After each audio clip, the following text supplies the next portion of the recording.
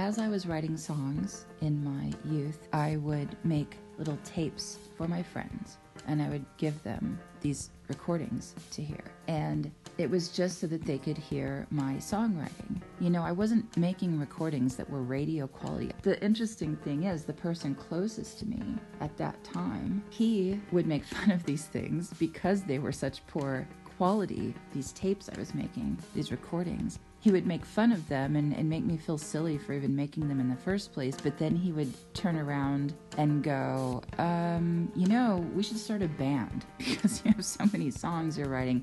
Let's make something out of it and we'll start a band. How about that? It's funny because it was like, to me, I was a little bit like, can you make up your mind if this is something to make fun of or something to encourage in me?